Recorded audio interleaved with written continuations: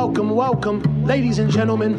Let's get started. Straight from New York, yo, this handsome man, yo. Now, tuned in to Aljo, the Funk Master. Watch your grill, you'll get knocked out cold fast. And talking shit, now we talking facts. Where the mount are off the back, you in trouble, came to burst your bubble. I don't shelter punches, they find home on your mind about a double. This the weekly scraps. You don't need a map, GPS, I'm right here to lead it that. The world doesn't know it needs, but I wrote disease, planet fuck a name and the fame. Only legacy remains. Remember the name, Aljamain Sterling.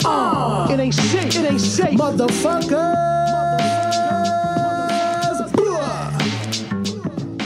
What's up, guys? Welcome back to the weekly scraps, episode 160. We are back. It is officially a fight week again. I do not know which Vegas card this is, but it should be UFC Vegas 47, I think. Something like that. I don't know. When they come back, we'll be able to see when they post it up. But Giga Chikadze taking on Calvin Kattar, or should I say Calvin Kattar taking on Giga Chikadze. Big fight, big step up in the UFC featherweight division with possible title implications on the line for probably more so Chikadze than Calvin Kattar. But if Kattar wins and the division is still in a little bit of limbo, he could possibly jump back in that conversation even after that loss to Max Holloway, if Max Holloway can't get himself healthy enough to get back into action. Before we get into this, quick update. I know you guys probably seen some of the news, but yes, they are talking about pushing our fight back to April. Not because of me. This is what I was told, that Yan isn't vaccinated. Yan isn't vaccinated, so he can't fight in March. I'm Yan, and I'm not vaccinated, so I can't fight in March. And I actually respect his gangster. If this is the real reason, I actually respect his stance. I respect it. But it doesn't make any sense, and I'm making fun of it because it's like, well, is he going to be vaccinated in April? I don't think so. So what are we doing? What are we doing? I just want to know when we're fighting because, it's about time we get to punch each other in the face. Wouldn't you guys say? I think so. So hopefully we can figure this out sooner rather than later, and we can unify these belts and see who's really the guy. I mean, and I know people are going to say what they want to say about the last fight. Oh, he was beating you up. I was like, dude, again, I don't know. I'm like a broken record at this point. If that's what you think, based on all my performances, if you think that one fight is a good indication of my skill set and my conditioning, okay, we got a lot of people that are gonna lose a lot of money. I always bet on myself. This will be no different, so I'm excited for that. Let's get into this though. Other than that, that's pretty much my breaking news. I don't really have much breaking news.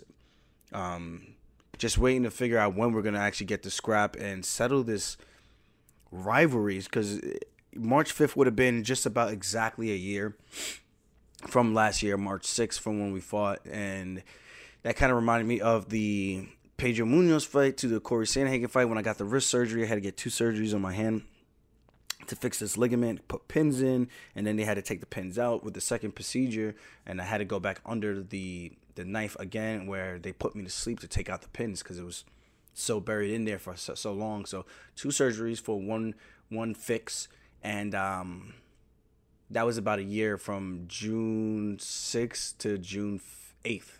So it was just about exactly a year. So this would have been kind of similar in that regards. And we knew what happened in that return. And I was hoping to do the same thing and making it 2 for 2. But it is what it is. Giga Chikadze. Now, this one is a good fight because for multiple reasons. And I think you have the clash of styles, kind of like a Yair Rodriguez versus Max Holloway kind of thing, where you have the predominantly heavy kicker with heavy punches, and you have the guy who's primarily a boxer with heavy punches through and throughout. And that's Kattar with the punching and the boxing, and crisp hands. A little bit different with the striking in terms of like when he fought Holloway.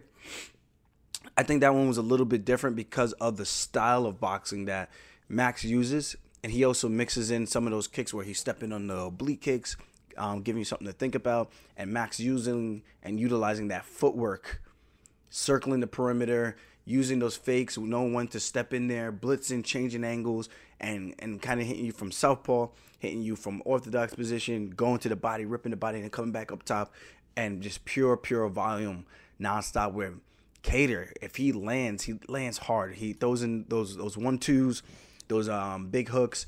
Very, very good. Stays on that jab. He made big adjustments from the Renato Moicano fight where he was getting calf kicked to death. This should be interesting because it's not the calf kicks. It's the body kicks, the Giga kick, and coming up top to the head kick. And Kattar's going to need to be sharp. And we've seen what he did to Barbosa. Barbosa is a phenomenal Muay Thai striker. And eventually, after doing all those beautiful checks and marching Giga down, eventually Edson Barbosa slowed down and the kicks start to wear on Barbosa. And I think that's really what it is. You got shin on forearm, these muscles here, and these bones crashing down on these little forearms. It's different. And when someone does that over and over and over again, kind of like Marshawn Lynch, it's like over and beast mode, over and over and over and over again, running through somebody. It hurts. It hurts a lot. So just imagine that. Someone taking a baseball bat, smashing against your forearms, even though you block it the first time, you block it the second time, then the third, then the fourth, then the fifth, and you're just like, it hurts, you know? So I look at it from this standpoint, and if Kattar can't cut Giga off, and it's a smaller cage, if you can't cut him off and keep him in front of him, because Giga used a lot of great footwork against Barbosa, circling nonstop until Barbosa slowed down, and then Chikadze really pulled the trigger and started throwing heavy punches. Like I was saying, he's a big guy at 145, but he starts putting all his body weight into his punches and then slamming those kicks down when Barbosa is starting to slow down, become a lot more of a stationary target. And I think that's the difference in his approach. With this, I don't know if he's necessarily going to be circling a lot because he's not worried about the kicks. He's worried about the punches of Kattar, where he could kind of stand in front of him and just move out of the way just a little bit. Doesn't have to worry about going too far back because of the kicks that he was, I don't want to say worried about, but had to respect from Edson Barbosa. So I think this is going to be a very interesting matchup. I don't know which way to lean, though, because to count Calvin Kattar, it's very tough, but I do think when he has that stylistic approach of matchups where, I don't want to say approach, stylistic matchups that favor him in terms of the striking department with just the boxing, Shane Burgos, Jeremy Stevens. The Max Holloway was a little different, very, very one-sided, but he did have some moments where he landed hard and landed big against Max. But for the most part, he got outpointed probably 4-1 with the strike count. And he's tough as hell. And we saw that he can take a beating and he's willing to stay in there to find that one shot and hopefully have a game-changing strike that could change the game for him, you know? So he's willing to stay in there. He's a tough dude. He's very durable. Some other guys he's fought, but guys that kick a lot, like Renato Moicano, he beat Dan Ige by decision. That was a back and forth fight, but he definitely took over at some points where you'd be able to say Kattar's definitely winning this fight. He lost as a beat who's very, very kick heavy as well. Andre Fili, he beat a lot of good people, man. So looking at this, he's been alternating between 2 wins, 2 losses, 2 wins, 1 loss. Not 2 losses, sorry. He made his debut. He beat Fili, Burgos, lost to Moicano, beat Fishgold, Lamas, lost as a beat. He beat Stevens, Ige, lost to Holloway. So he's been kind of up and down. Like he's winning, lose, winning, lose. So he lost his last one. If he continues that trend, he would win this one. But again, Giga is undefeated in the UFC. I think this is a tough out for anybody. And just the way he kicks, man, he disguises it very, very well. Finishing Barbosa, finishing Cub Swanson, finishing Jamie Simmons, and the last 2 were decision wins. 3 decision wins. And I think he's finally getting his feet wet in the MMA world in comparison to his kickboxing pedigree, where people were very, very high on him. And now he's starting to show that in the octagon. And I think that's a dangerous, dangerous Giga Chikadze for anybody. We still really haven't seen much of his grappling.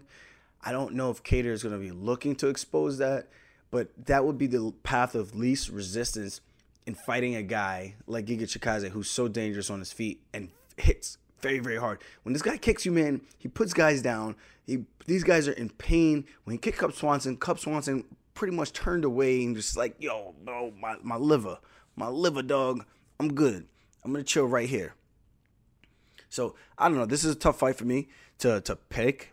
And stylistically, we have the Georgian flag of Merab flying high at the gym. I've met Giga through Merab, and I haven't trained with him, but I got to train with one of his guys, lighter guys, Mikel, Cuban guy, a little bit older.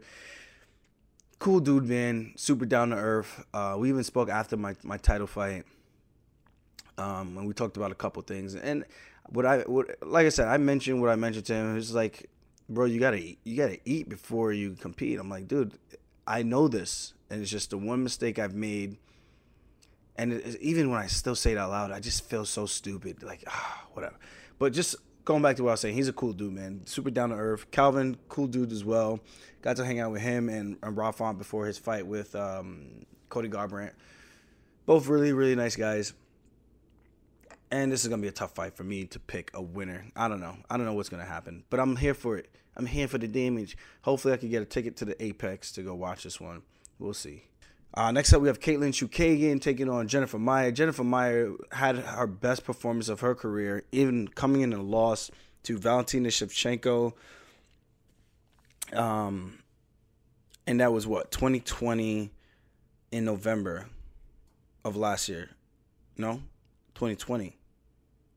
November 21st of 2020. Okay, so that was a little bit of a while ago. A little longer than a year at this point. And then you have her win over Jessica Ai right after that. Unanimous decision. And before that, she beat Joanne Calderwood. And before that, she lost to Katlyn Chookagian. So now they're having a rematch. It doesn't seem like there's many other options for both these females for them to fight and compete with, because they're having a rematch so soon. If Katlyn can stay on her bike, not get taken down, I think she could kind of win the fight the same way she did last time. Because Maia seems to be pretty competent on the ground. She did get Valentina down. She did win a round. Maybe, I don't want to say two. I can't really remember. But I feel like she kind of did win 2 rounds. But I know for sure she won 1. Where you're like, okay, you kind of got to give the challenger that round, right? So, I don't know.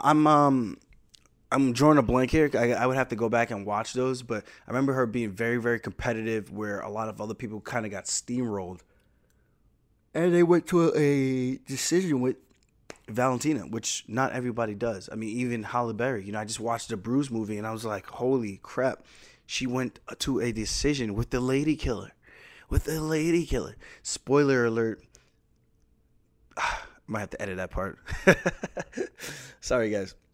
But we know Katlyn's got good footwork. She's a black belt herself. Good jiu-jitsu.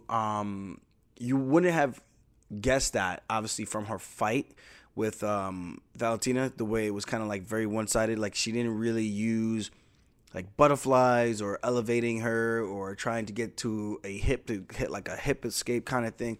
So there was some positions where it's kind of like she could have done better. And I think if she was just in that mindset, okay, we're in jiu-jitsu mode now, things could have been a little bit better positionally for her. I'm not saying she would want to fight against Valentina, but things could have been better positionally if she was to really trust her skill set a little bit more, for lack of better words.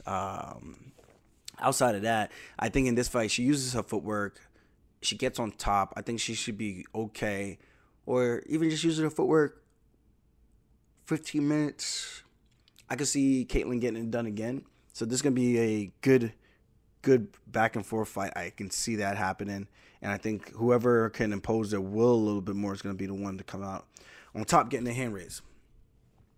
Next up, we got Brandon Royval taking on Bontarin. Now, Royval, I don't think he's fought in a while since his fight to Brandon. No, he fought Alexander Pantoja That was in 2021 of August. And before that, he lost to Moreno in 2020 in November 21st on the same card that Jennifer Maia fought Valentina Shevchenko on.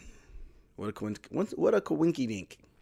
So he's on a 2-fight skid after coming into the UFC red hot, beating Tim Elliott, arm triangle choke, finishing Kai Kattar France, guillotine in round 2, and now dropping to Brandon Moreno and then Alexander Pantoja. Pantoja's no slouch, though. Not a bad guy to lose to. He's been around forever since the Tough Show, and he's been beating a lot of good guys. Was he 31? Pantoja even beat Manel Kopp. Very close decision. I remember that one.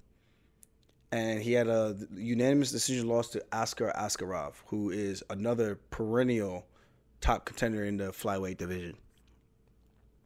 So this is a good one for Royval, I think, to take on Bontarin, who is a juggernaut in my opinion. He just beat Matt Schnell, lost to Kai Kattar France via punches, and he got caught. I remember him getting caught by I think it was a left hook, and he also lost to Ray Borg. So I don't know.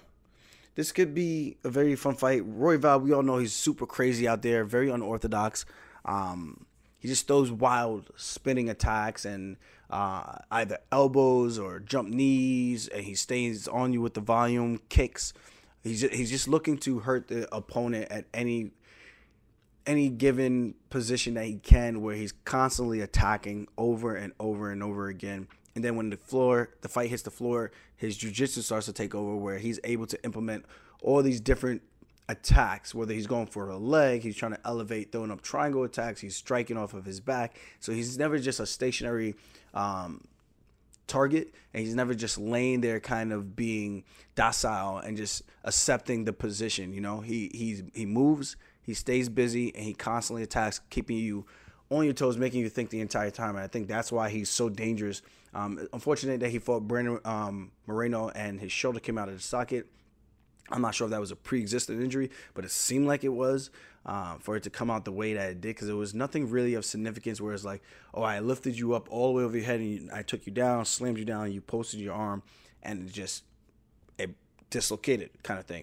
This was just like, I don't know, I forget exactly how it happened, but I know it wasn't like a big slam that hurt him. And the Pantoja fight, I can't remember how that one went, but I know he lost.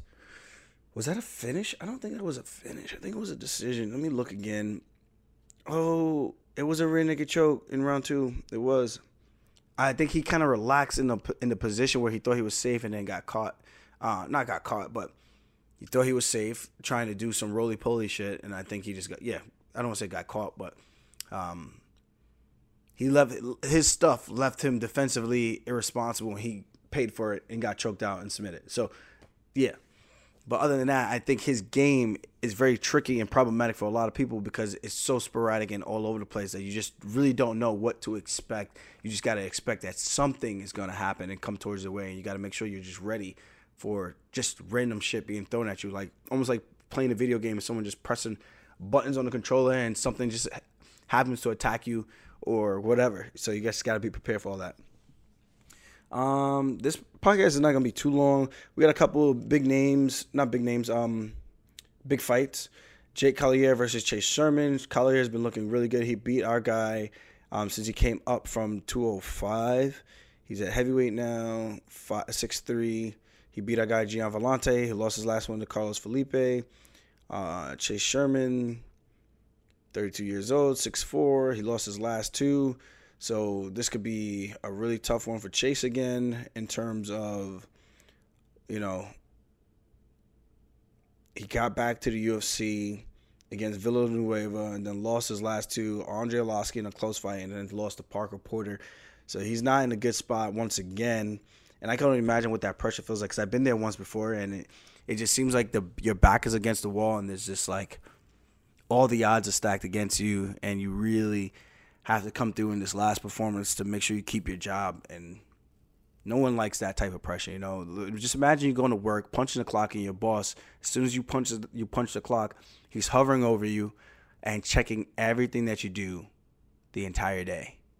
I mean, that's what it is for us in this office, except it feels like that for 8 weeks straight. I mean, you got a probation period, but it's different when it's like what would you say?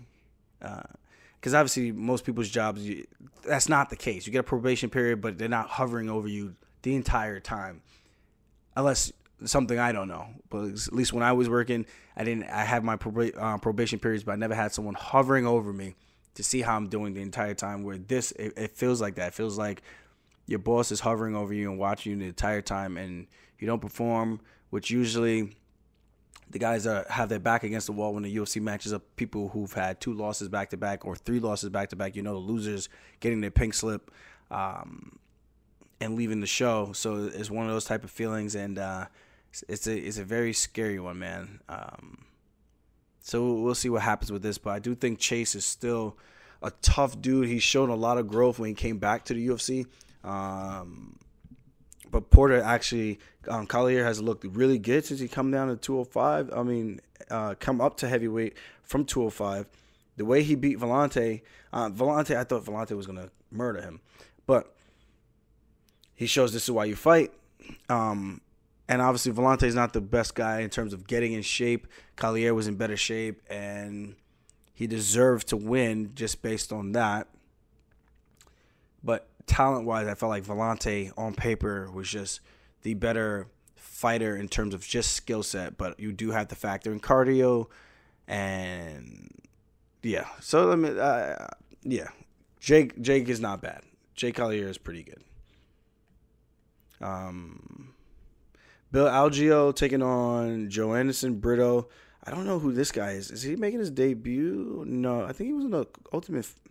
No, he was a contender guy. Okay, so he beat Diego Lopez in contenders, and now he's fighting Bill Algeo, who is a tough dude from the East Coast. Senor Perfecto. He lost his last one to Ricardo Ramos. Before that, he beat Spike Carlisle. And before that, he lost to Ricardo Ramos. Wait, what? He fought Ramos. Ricardo Ramos. He fought Lamas, and he lost to Ramos at 45 by decision. And I remember that one. That was actually a good fight. It was actually a really good fight. Let's skip down.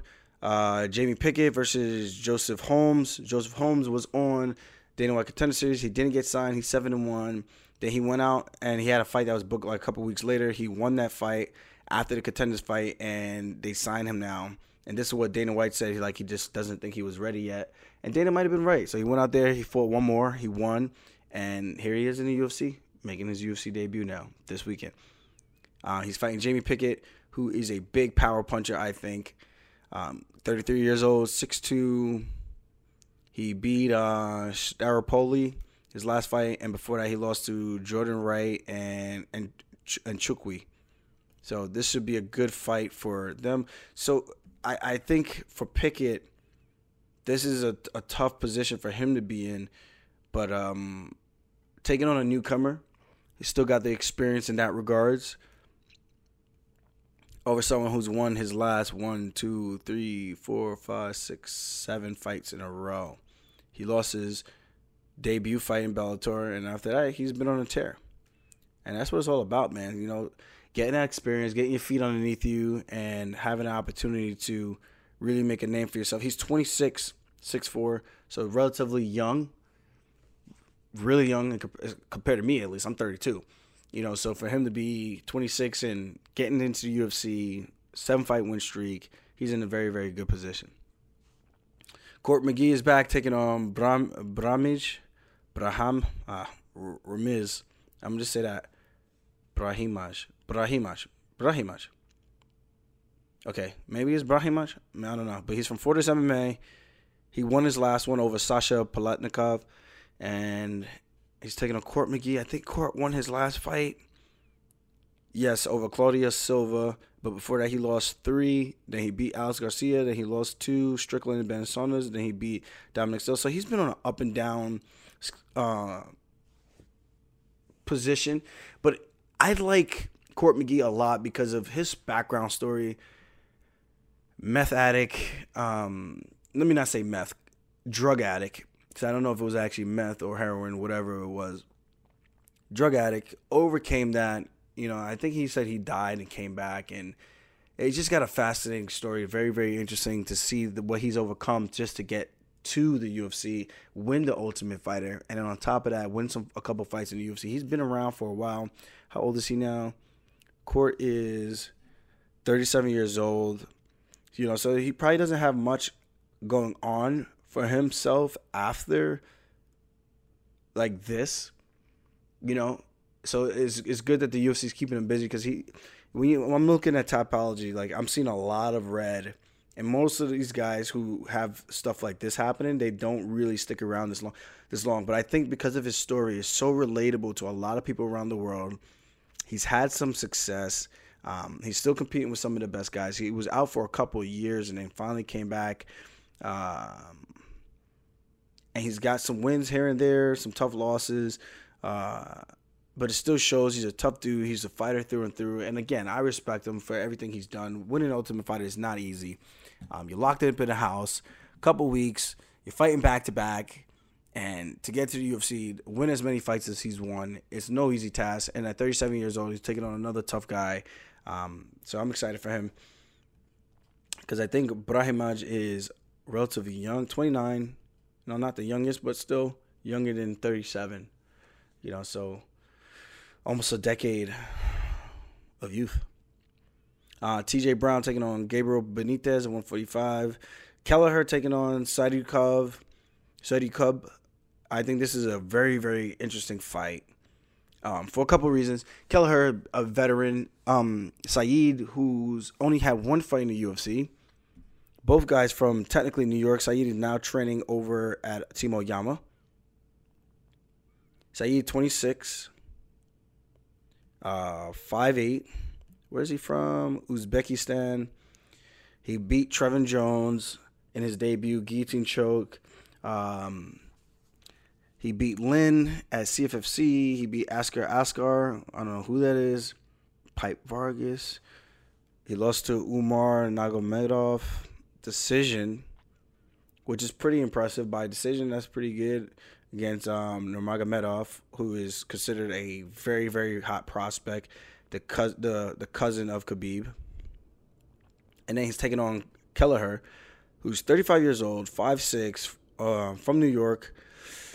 Won his last one over Domingo Pilate, lost to Ricky Simone, beat Ray Rodriguez, guillotine choke in round 1, lost to Cody Stamen, knocked out Hunter Azur, choked out Odie Osborne, lost to Montel Jackson, round 1, Darce choke, lost to John Lineker, got knocked out in the 3rd round, beat Henan Barral, beat Damian Stasiak, lost to Marlon Vera, round 1, beat Yuri Alcantara in his debut, beat Julio Arce, guillotine choke, round 1, beat Julio Arce by decision. So he's been around the block, Kelleher.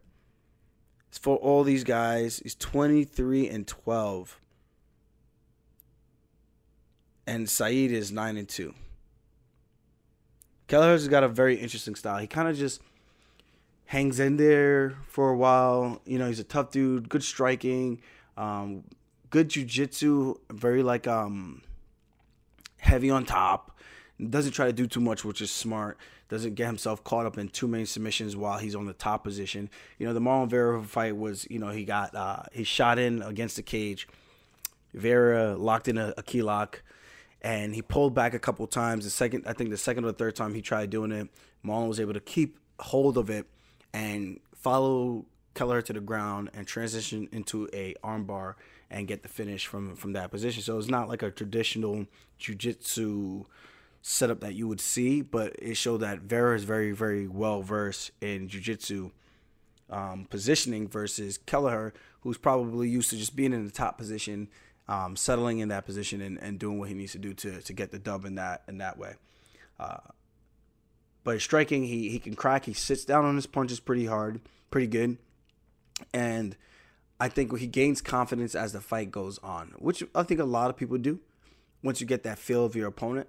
But for him, I think he does a good job. Like, if you look at the Ricky Simone fight, he starts to turn it on really in that 3rd round, and then really, really trying to attack Simone. But it was like one of those a little bit too late. Same thing with Cody Stamen, just a little bit too late. So he's been in there with some of the best guys in the world, come up short. And now here's an opportunity for him to take out another young up-and-comer And if he takes him out, he's back in the mix again, I think, with some of the top players in the division. And I think he will get a real big step up. And if Saeed wins, that puts him in a big positional jump with a W over a guy like Brian Kelleher. So this is a tough one. Saeed is a very good striker. Good dexterity in his legs. Could throw up some really good fast kicks. I think Kelleher is going to need to gas pedal him and really keep the pace on him and keep that pressure. I don't think Saeed is going to shoot, but if he can get Saeed to shoot, Kelleher has a really, really good guillotine. He can't rely on that just trying to jump to guillotine, but if he could get it early in that first round, he has a super wicked squeeze, and I think he can get just about anybody out of there within that first round if he can get his hands around your neck, specifically the left. His left side guillotine is ridiculous. Like I never felt someone who could crunch my neck like that the way he does compared to the right side. I've been in both his guillotines, but he definitely has a knack for squeezing on that left side better, at least from what I can remember. And we haven't trained together in a while, so who knows what Kelleher is really, really good at now. I had neck surgery. I've been out of it for quite a while. But I'm looking forward to his return against a very, very tough guy who I met at the UFCPI. But obviously I have more of a relationship with Kelleher, and we used to train together at the same Team Bomb Squad way back in the day. And this should be a fun fight, I think, for everyone who's ever known him to watch. So I'm looking forward to it. So it's going to be a good fight. Either way, that's all we got for today. Not gonna be too long in this podcast. But as always, guys, if you like my shit, subscribe to my shit. Let's spin it back for this, baby. I'll see you guys later. Thanks for tuning in. As always, peace.